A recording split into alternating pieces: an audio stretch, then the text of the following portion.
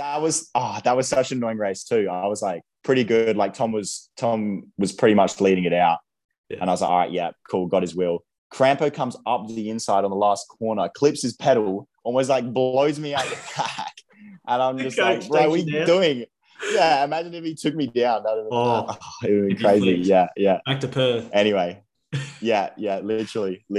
Anyway, that's so cool. Yeah, it was fun though. Like it got to the point where we were doing like 2 crits a week. Like one on a Tuesday and then the Super Series on Saturday or Sunday.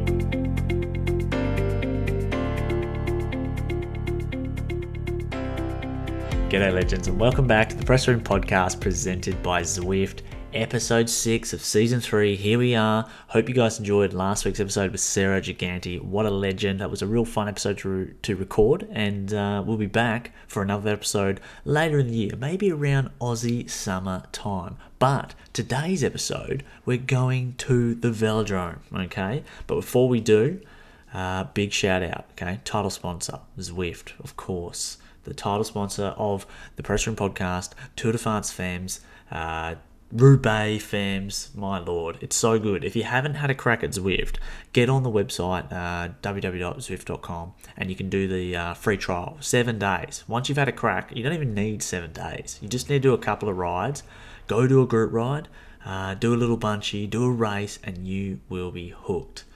Okay, today's guest, I thought we would talk with Matthew Richardson. He's just won 2 gold medals at the Commonwealth Games. He won the track sprint and they won the team sprint with his teammates Glaitzer and Tom Cornish. They are an absolutely rapid trio, and Matty has just proved himself the fastest in the Commonwealth, getting gold in the track sprint. Now, I've been following Richo's career for quite a while. I've known him for a long time. In fact, we went to a nationals together when I was managing the WA team. And in fact, we didn't talk about this in the podcast, but I was actually there many moons ago when Matty was 15 years old, and we were testing him and a few other high-performance junior athletes. We were testing him at uni, and we were doing, I was helping out with the research of the current track sprint coach for Australia, Lynn Munro, and she was testing the biomechanics of track sprinting, at different cadences, and Matty was one of the athletes there, and gee, he was a beast. Even back then, as a 14, 15-year-old,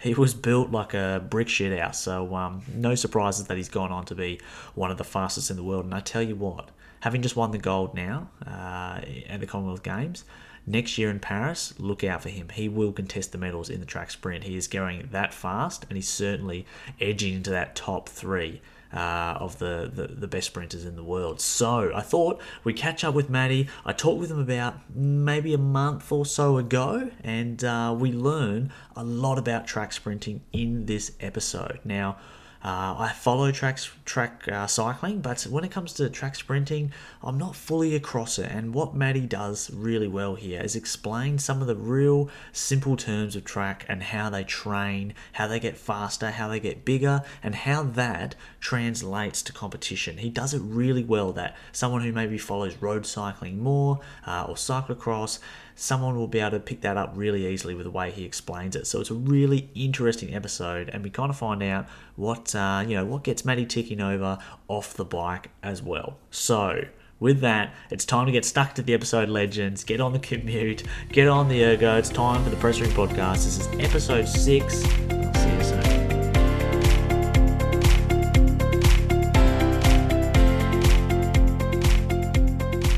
Trying to download it and shit.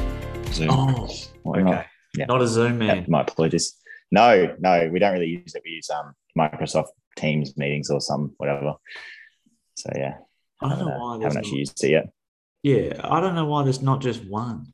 Like, I know this. Let's simplify it. That's it.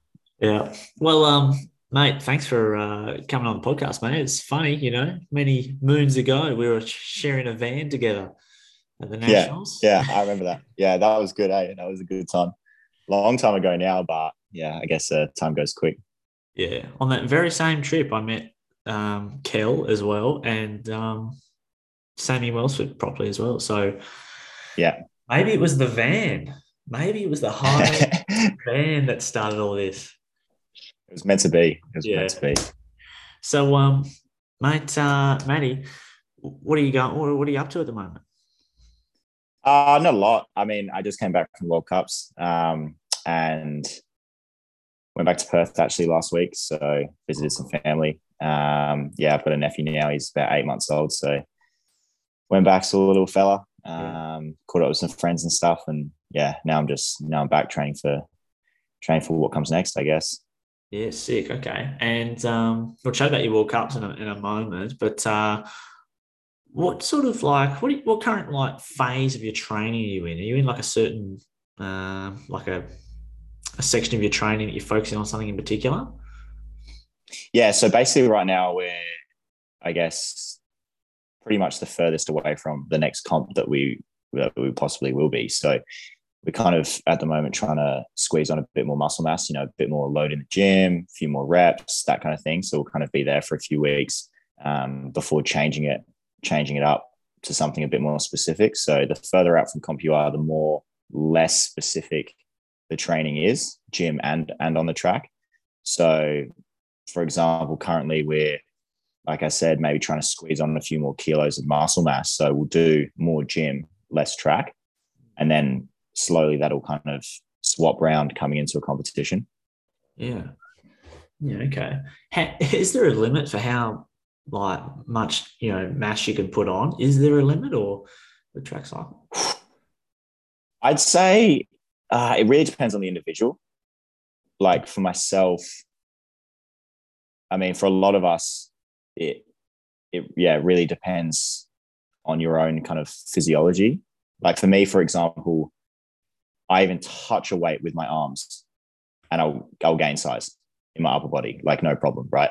My legs, for example, I'll do heaps of training, reps, sets, all of it, just to squeeze on an extra kilo or something. You know what I mean? So I think that mainly comes from my gymnastics background.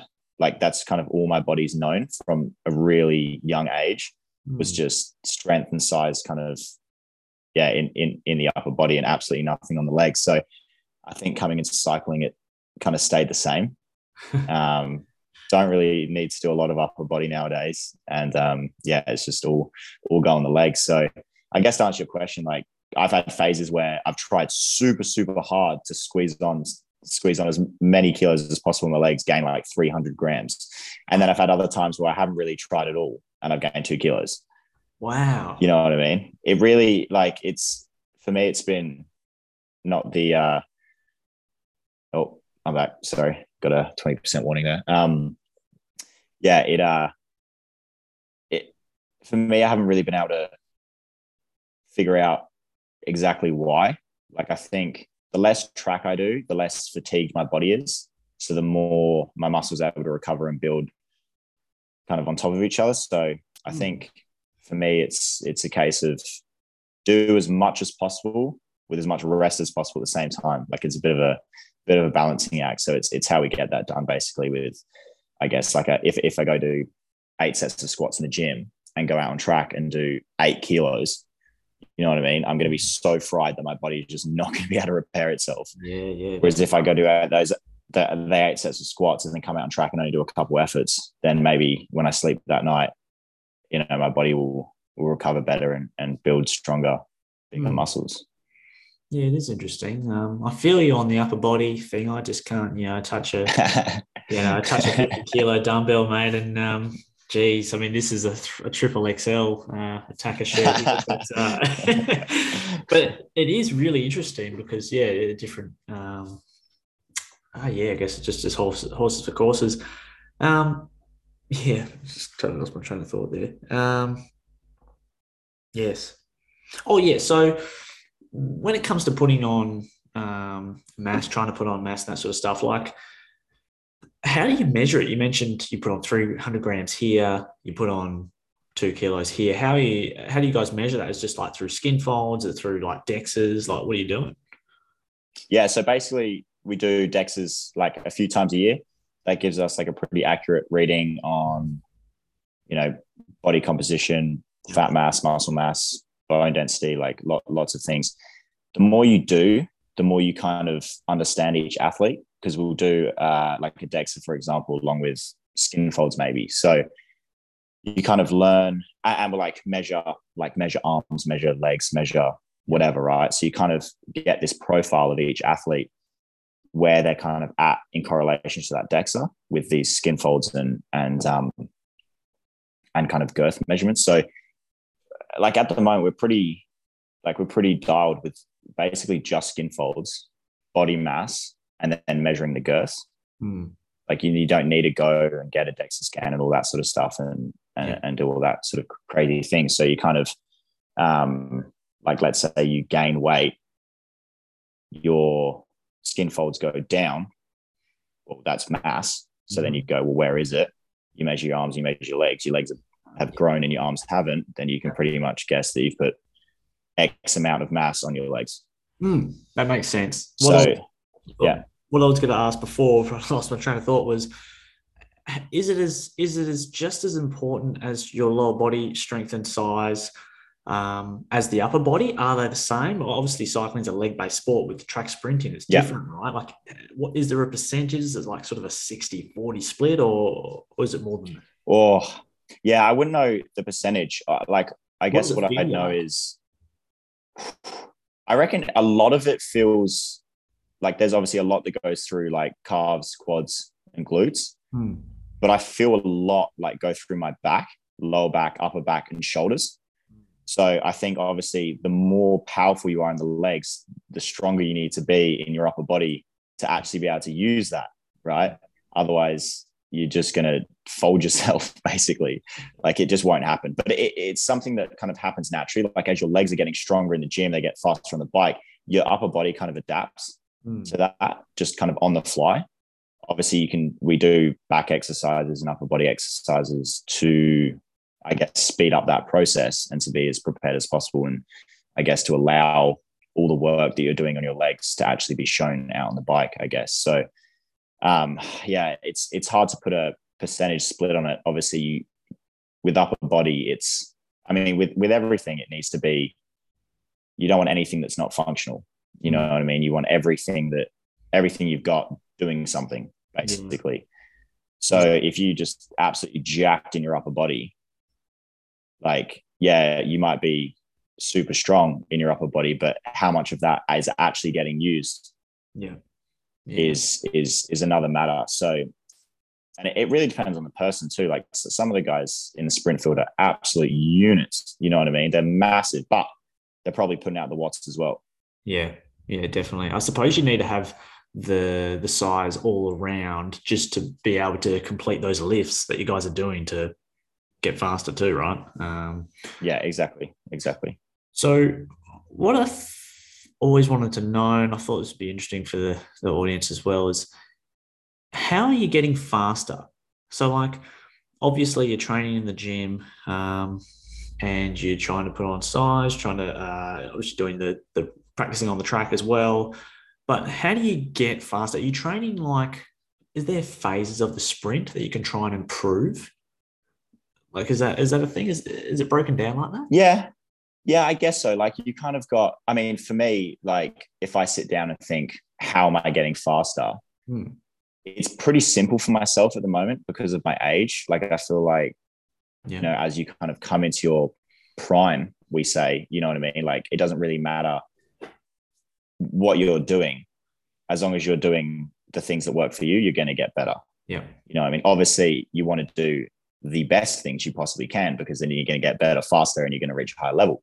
Yeah. For me, it's like, I think if I get to 28, 30 years old and I'm still getting quicker, then it'll be like, right, like, how are you still getting like this much quicker, right? Like how is it still happening, right, basically? So right now it just feels like my training age is just increasing, like I'm just getting naturally bigger and stronger from training, and like my body's obviously kind of coming into, like I said, like this kind of prime phase. So that's basically like how I feel I'm still improving. Obviously we learn from previous preps as well. Like coming into the Olympics, you learn what worked, what didn't work in exercises, in volume, in efforts, in how many times you trained a week, in how much sleep you got, you know what I mean? Nutrition, like what was your body composition at the Olympics versus the World Championships, and you know what I mean, like all these kind of things. So you kind of piece together kind of roadmap for next season. You sit down and you plan like what worked, what didn't work, what are we going to do this time. And I think a key point in that is when you do, it takes longer to do this, but it's more sound. You just change like one thing each time, right? So you have a set plan and it might be different to last year, but you've only changed something small. You know what I mean? You haven't gone, we'll change sleep, nutrition, lifting, training, the amount of times. Because if it works or doesn't work, you don't know which bit is responsible. Yes. Yeah. You know what I mean? So you never try and change too much, if that makes sense. Even if you've learned lots, even if you've learned like, that didn't work, that did work, blah, blah, blah. Next season, you go, all right, well, let's try and just do that thing, whatever it may be. And if you go faster, then you can definitely say that works. Yeah. You get what I'm saying? So that's really well. That's kind of how you progress, I guess, year to year, is you learn from what you did the last year. Try not change too many things, because if it goes either way, it's going to be a little bit confusing for yourself. Yeah. That makes complete sense. And I think like, again, like there's a big technology factor into it too. You know what I mean? Like we're always able to create better equipment and faster skin suits and all that sort of stuff. So that obviously is, we live in quite a technical sport. Yeah. Which for me, I really like that side of things. But it's that I guess that's another component. And not only are you learning new things on technology side of things, but obviously like sports science changes and people figure out new ways to lift. And we're really at the end of like the pointy end of things where you're just changing super small things. You know, it could even be how deep you squat. Wow. You know what I mean? Like the tiniest little thing, like can make a big difference. And then I guess the last thing would be just trying to stay injury free. You know, consistent training is the most important aspect, really. You know what I mean? Like just even if you're consistently training average, that'd be better than having one amazing day and then you're off for 3 weeks because you've broken your ankle or something. You know what I mean? Touch wood. So that's basically it. My thoughts, at least. That was probably quite a lot. But no, good answer. It makes a lot of sense. And I wondered, what did you change this season? So this season. So last season I had a pretty bad back injury, like herniated disc, nerve compression, blah, blah, all that sort of stuff. So that was quite bad. Like this comes back to the consistent training factor. So the year before, for example, was a really good year, like hardly any injuries, like maybe missed a couple sessions all year and finished off the year with big PBs and kind of felt a real step in my progression. The Olympic year, I was just battling this back injury, missing so much training, and it just had like a massive impact on the Olympics, basically. I still got there, but by the skin of my teeth, literally. And so afterwards we just reset. And basically the big change for me was, right, let's not injure your back. It's like point number one, right? So what exercises are good for your back? What exercises hurt your back and flare up your back? So that was basically the biggest kind of learnings from last year. And basically I've just been like consistently training. Like that was my main goal. Was let's just train consistently. And I'm just doing the exercises that I know work for me. We've got a couple more in the bag that we're going to try in the lead up to the next comps. So we try to prep for the World Cups, but it's not really any sort of taper at all. Like we just came into it kind of strong and fit. There was no like freshen up. There was no taper. There was none of that kind of thing. So there's actually still a lot to come, which is quite encouraging. So like I said, like my main goal was consistency. We got that, right? Had a good World Cup season. now it's like, right, let's add a couple exercises. Let's change it a little bit and see what we get at the next comp. Wow. So, okay. Yeah, that like, it's not a whole lot of learnings from last season. It was more just around injury prevention and that sort of thing. Because I feel like at the moment, I know how to be in good shape for competition. I know kind of where my body composition needs to be. I've moved to second wheel now, so I've increased my I guess race mass by about 6 kilos. Wow. So at the games I was like 76 ish, and then at the World Cups, Glasgow and Milton, I was 84. Really? So 8 kilos more. Man. Yeah, I mean, I was just trying to basically just get bigger. Like I was just too small for start lap. It was good. Like start lap was like power to weight. Yeah. I mean, power to weight and everything, right? But the small guys really struggle to push wind. It's just, they're just like, power, I mean, that's what I found, at least. Like the bigger you are, the more mass you have rolling around the track. Like I don't understand all the science and all the numbers on it, but it seems that the bigger you are, the more kind of rolling mass you have. Yeah. And the easier it is to ride, like on the front of Kieran's, for example, or do second wheel or third wheel, or flying 200s are easier, or not easier, but can be faster as you obviously dive down from the top of the track. So you have more mass basically rolling down a hill. You know what I mean? So that's true. That was the other thing that was like my main goal after the games, other than like injury prevention, was let's try and get a lot bigger. Yeah. And race at that weight as well. Yeah. It makes sense. If you when you think about just not counting diving up and down the track and that sort of stuff, but absolute power on flat terrain, if aerodynamics are the same and you're doing the same amount of power as the person next to you, the person higher absolute watts would go further. Exactly.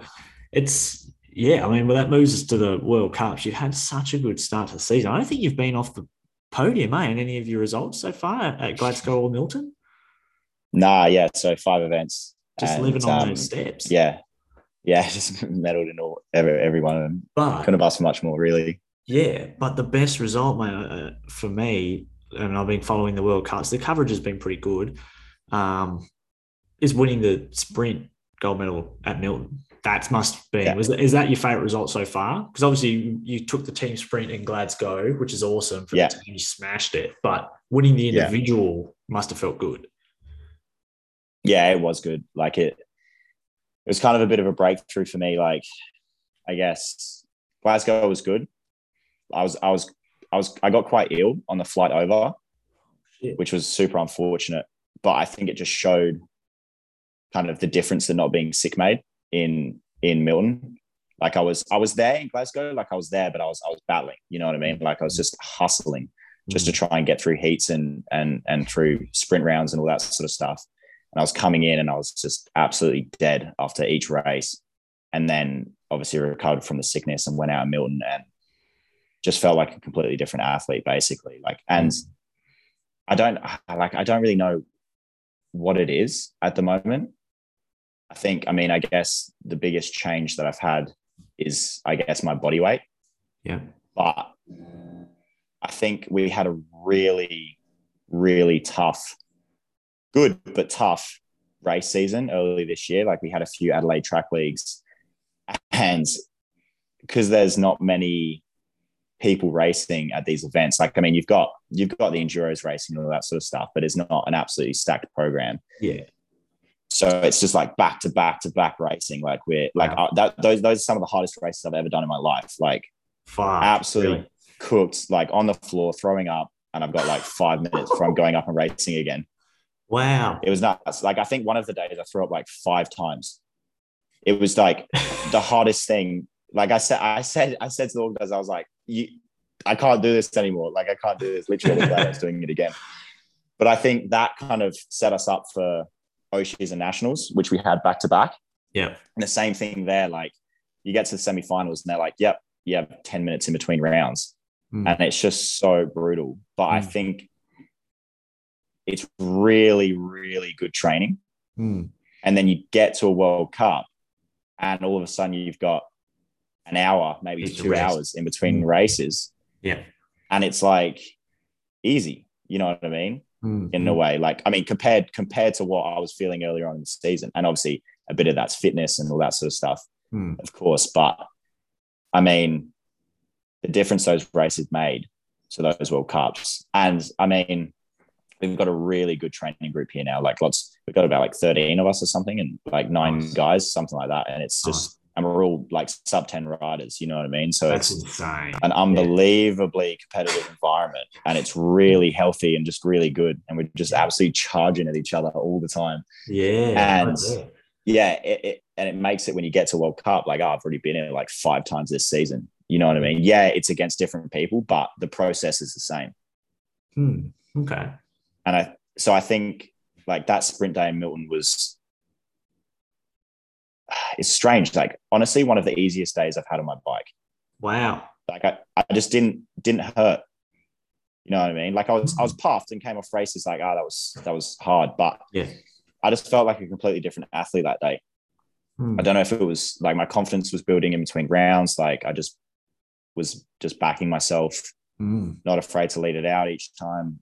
You know what I mean? Like if they slowed in front of me, just take the front, take control of the race.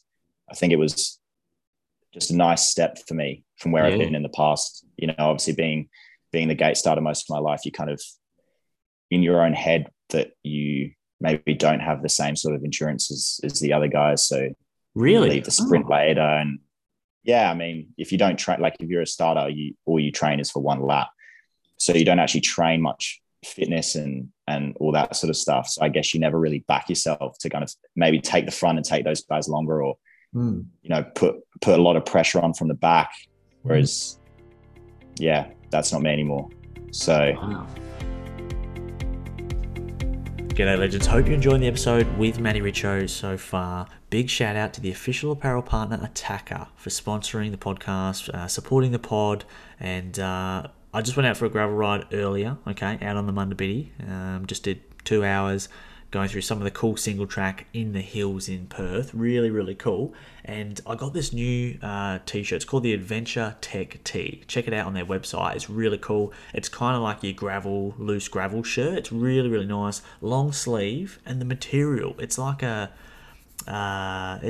basketball sort of cross with a sort of sports athletic shirt material. It's really, really nice and breathable. And the long sleeve is nice too with a little cuff. So check it out. The design is also cool as well, because sometimes the gravel kit other brands put out, you know, it's just black, or it's just olive, or it's just like base colors. This is kind of like that, but it's got a pattern on it. It looks good. Check that one out. Don't forget to use the code CR-the press room in all capitals, and you get 15% off anything on Attacker. So that just supports the podcast. So if you need some kit, get stuck in. Also, there's a highlights video of this podcast on the Press Room Podcast YouTube channel. Okay, so if you want to check out a bit of video of this pod, it's pretty funny at times. Go to the Press Room Podcast on YouTube, hit subscribe, watch the video, give it a like, and it's just another way to get to see the episode. But anyway, legends, let's get back to the podcast. Matty Richo on the other side of this. Cheers, guys. Really good. I reckon it would have been a little bit of all those crits you did. You boys were racing the crits in summer, mate. I saw those. I was following those Instagram posts with, you and even Crampo was getting involved. Yeah. That was so good. That was honestly so good. Like, we'd been itching for it like all season. Because obviously they go on like in summer every Tuesday night. We always go out and watch and stuff. And we're always like, let's do it. Anyway, so we all finished. I came back from the games. Tom had a couple more weeks left to finish his prep. And then as soon as it finished, we were driving around in the camper van, like going to all these crits and stuff. I was a mess though. Like, I was coming down every now and then, like losing. Like I think I crashed twice. Shit. Anyway, that's just like because I'm not used to turning right. So they were all right-handers. But yeah, it was good. So we were just chopping about on B grade. The photos are just having fun. Yeah, it's definitely worth they a were look. good. Everyone who's listening, you go back and look at is it Tom Cornish, yours, and you two's Instagram was fantastic. Some of the photos, you just see you guys, and then Crampo's there. These units on the front, final kick, like these little skinny enduros. That was such an annoying race too. I was like pretty good. Like Tom was pretty much leading it out. Yeah. And I was like, all right, yeah, cool, got his wheel. Crampo comes up the inside on the last corner, clips his pedal, almost like blows me out the back. And I'm just like, bro, what are you doing? Yeah, imagine if he took me down. That would have been crazy. Yeah. Back to Perth. Anyway, yeah, literally. Anyway, that's so cool. Yeah, it was fun though. Like it got to the point where we were doing like 2 crits a week, like one on a Tuesday and then the Super Series on Saturday or Sunday, and it was just a really. I'd never done anything like it before. Like we're going Monday morning, we're lifting like 200 kilos plus in the squat. Tuesday night, we're racing a crit. Wednesday morning, we're back doing Olympic lifting again. Wow. You know what I mean? Yeah. Friday, we'll do a track session or whatever. And Saturday, we're driving around trying to do the Super Series crits. Like it was just a super fun time. Like I think, I mean, a few people finish like a big competition and want to have a break and time off and all that sort of stuff. And I guess like if that works for you, that's good. For me, it's like, let's have fun racing my bike in something different. Yeah, I'm sure that would have felt like a break as well. Just racing the crits. Absolutely. It's completely different. Yeah. I wanted to know what kind of on the road bike, don't worry about the track stuff, but like what kind of power are you putting out in the sprint for the road bike? I don't know. No power idea. meter. I haven't got a power meter. No. It's like training bike. Yeah. I don't know. I mean, we're pretty screwed at the end of a crit, but I guess like North it's still got to be close or something, surely. Oh yeah. It'd be close to 2K still. Wow. It'd be close to 2K because when we sprint, like obviously we race the crit. I mean, Tom races a bit different. He's got a lot more endurance than I do, so he's happy to sit on the front every now and then and chase back breaks. I'm just hiding in the field, like I was doing absolutely nothing.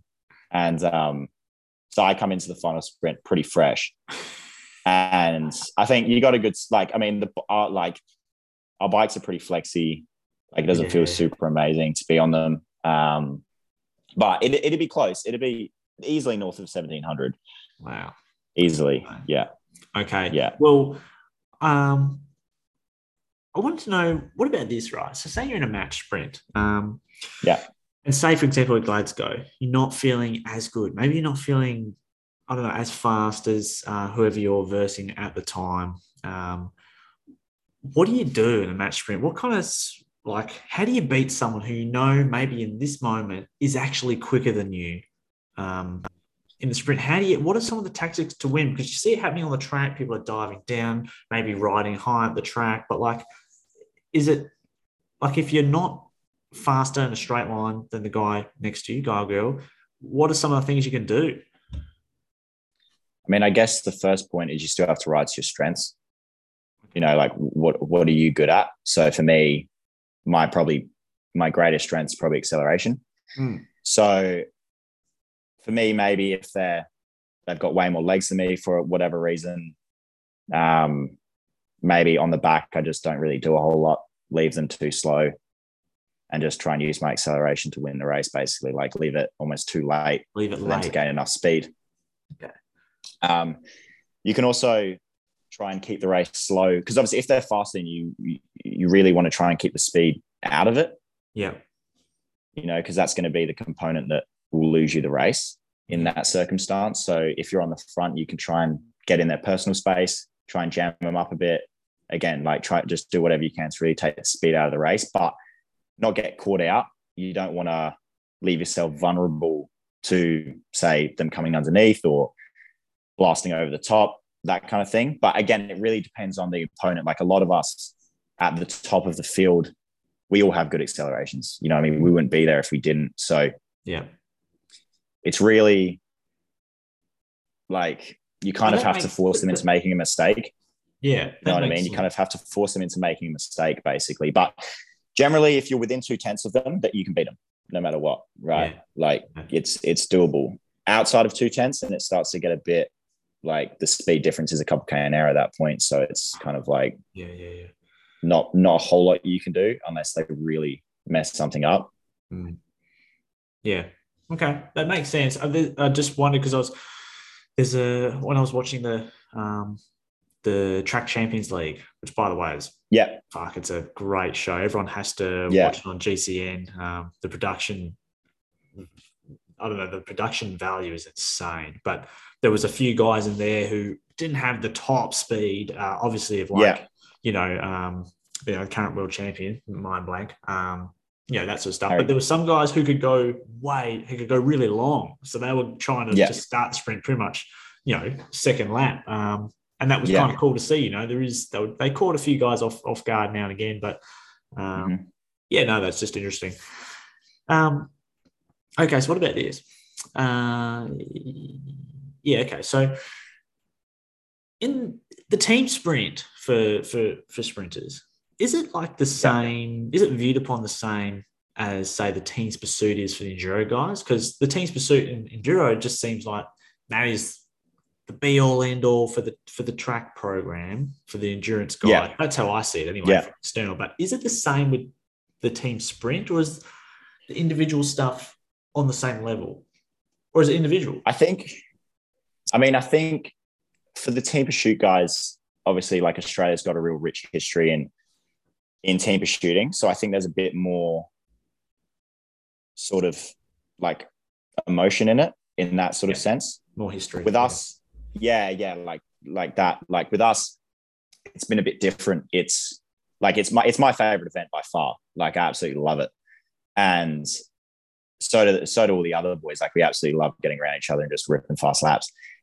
And I guess from an organization point of view, if you've got the guys, if you've got 3 fast guys, 4 fast guys, it's always kind of the priority event in a way. So that's kind of where the main focus is. Obviously, only 8 teams qualified in Olympics. So to win, you've got, it's not as easy as this, but to win, there's a 1 in 8 chance in a way. Yeah. Whereas the sprint, there's 32 of you. And there's tactics and there's all sorts that can happen. You know what I mean? It's not everything's in your control. Yeah. Team sprint is like studying for a test that you already know the answers to. Yeah. Right? Like, your guys, you know what you're all capable of. And it's just 3 laps to the black line. There's no tactics. There's no someone can do something that you're not expecting. You know what I mean? Yeah, sure, there could be mishaps and all that sort of stuff, but that can be with anything. Whereas in a Kieran, for example, there's like a million different possibilities that can happen in that race. Yeah. You know what I mean? Yeah, you can do the absolute best that you can and you can still be the fastest guy in that race, but anything can happen. Yeah, you get boxed in, you get, Yeah. Okay. So there's a lot less things that can go wrong in team events than in sprint or Kieran, for example. Plus, there's only 8 teams, so it's kind of viewed upon as the main goal, I guess. But I think it's good that it's that way, because I think you kind of get all aspects of training. Like, to train for start laps a bit different, but for second wheel, for example, or third wheel, you have to be strong as. You know what I mean? You got to be strong as, off the line, first couple pedal strokes, super high torque, all that sort of stuff. Then you've got to have absolutely mad acceleration to get onto your starter, because they're absolutely going nuts in front of you, right? They're in a small gear, like powder weights through the roof, and they're absolutely sending it, right? So you've got to be able to get onto them. Plus, you're doing 2 laps or maybe 3 laps. So you've also got to have the length, endurance, and then, because it's a team sprint, and for some reason the UCI love to do this, we do 3 of them within like an hour and a half. Oh, man. So you come off and you got like 40 minutes. I mean, it does depend where you are in like the first like seed, and then who you verse the next time. You could have a bit longer, but roughly it's about 40 minutes in between both of them. And for third wheel, it's absolutely brutal, like so brutal. Like, I mean, it's the equivalent of like the 400 meter running. Yeah. Right. You wouldn't see them do 3 of those in an hour and a half. No way. They do 1 a day. You know what I mean? 1 a day, a couple of days off. Yeah. So to be able to do that, to be able to do team sprint at a world championships, at Olympics, when it's that schedule, and when you're going that fast, it's the perfect training for everything else. It's a good training for Kieran. It's good training for sprint, acceleration, strength, speed, all that sort of stuff. It's kind of good training anyway. Yeah, sick. That's awesome. Okay, and last one, Zoom's going to kick us off. If you're not on the track, Matty, and you're not in the gym, where are you and what are you doing? I spend a lot of my time in my garage, building bits and pieces, lots of things. I built a camper van recently. So that was sick. That's like my biggest project so far. That's on your Instagram, right? Yeah. Shout out to my builds page, MGR Builds. Yeah. You got. I'll tag it in the thing. You can see. Everyone has to go and check it out because you fitted out a full camper, and it's elite. It's really cool. How long did it take you to do? 6 months. Yeah, that's pretty and that was good. on and off with obviously training, and I have a few motorbikes that I build as well. Wow. Lots of pieces like furniture, literally anything like furniture and like the camper van was good because it was kind of a lot of things in one. Yeah. There was like woodworking, carpentry, the whole electrical system, plus like a bit of mechanical work on the car. Whoa. Like plumbed it in, like upholstery too. Like I upholstered the seat covers and all that sort of stuff. Like it was almost clean. Like all the kind of tricks of the trade all in one sort of mini project. So I really enjoyed doing it. It was good. But yeah, so if I'm not on the bike, I'm pretty much in the garage most of the time. Building bits and bobs. I'm into a bit of photography and a bit of filmmaking as well, which kind of goes hand in hand with that sort of stuff. Just kind of capturing the builds and creating a bit of content for that. And did you take the photos of those pieces that you put on your Instagram? Yeah. Oh, it's nice, man. It looks good. Yeah. Yeah. That's cool. Cheers. So it's good to have those things outside of your job, right? Like, yeah. Oh, absolutely. Just life balance, I guess. And obviously it definitely is that. Like, it's not just, I love reading books, which is super relaxing and good for recovery. Like I'm in the garage on my feet, under cars, in camper vans, in cupboards that I'm making, like all sorts, right? So when people say, it's life balance, it really is a bit of a juggling act sometimes, but it's good to just switch off, and like the motorbikes I really enjoy too, because you kind of tear this bike apart, cut the frame into little bits and pieces, weld up frame and do all sorts to it. And then you finish it and you get out on it. And it's just like, you just look down and you're just like I'll put this thing together with my two hands. You know what I mean? Like it's just such an awesome feeling. And you're also just being on a motorbike feels amazing too. So it's just like, it's really good for the head, really good for like that life balance, like I said. And it's what I enjoy doing. So I'm glad that I've got the space and the time available to do it. If I was an endurance rider, it'd probably be a different situation. Like those guys absolutely love doing 1 million hours on the bike. So for me, it's we say more is less is more is what we say in the sprint world. So love it. I have quite a few rest days a week, so plenty of time to get my hands dirty in the garage. Sick, mate. That's awesome. Thanks for coming on the podcast, man, on the press room. So good. Yeah. Cheers. Thanks, that. Yeah. Cheers, mate.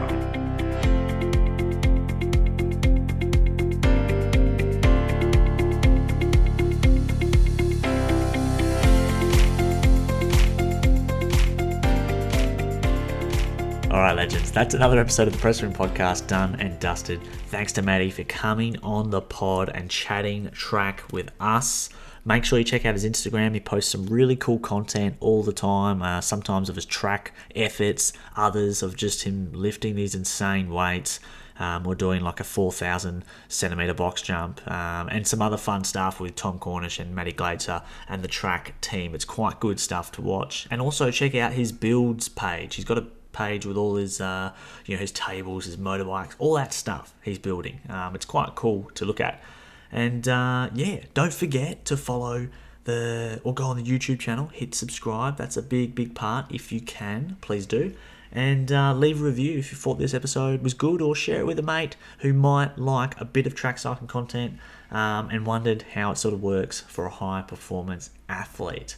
And also, if you're still listening, okay, next week, episode 7, we're going to be talking with someone from GCN, and it's going to be a ripper.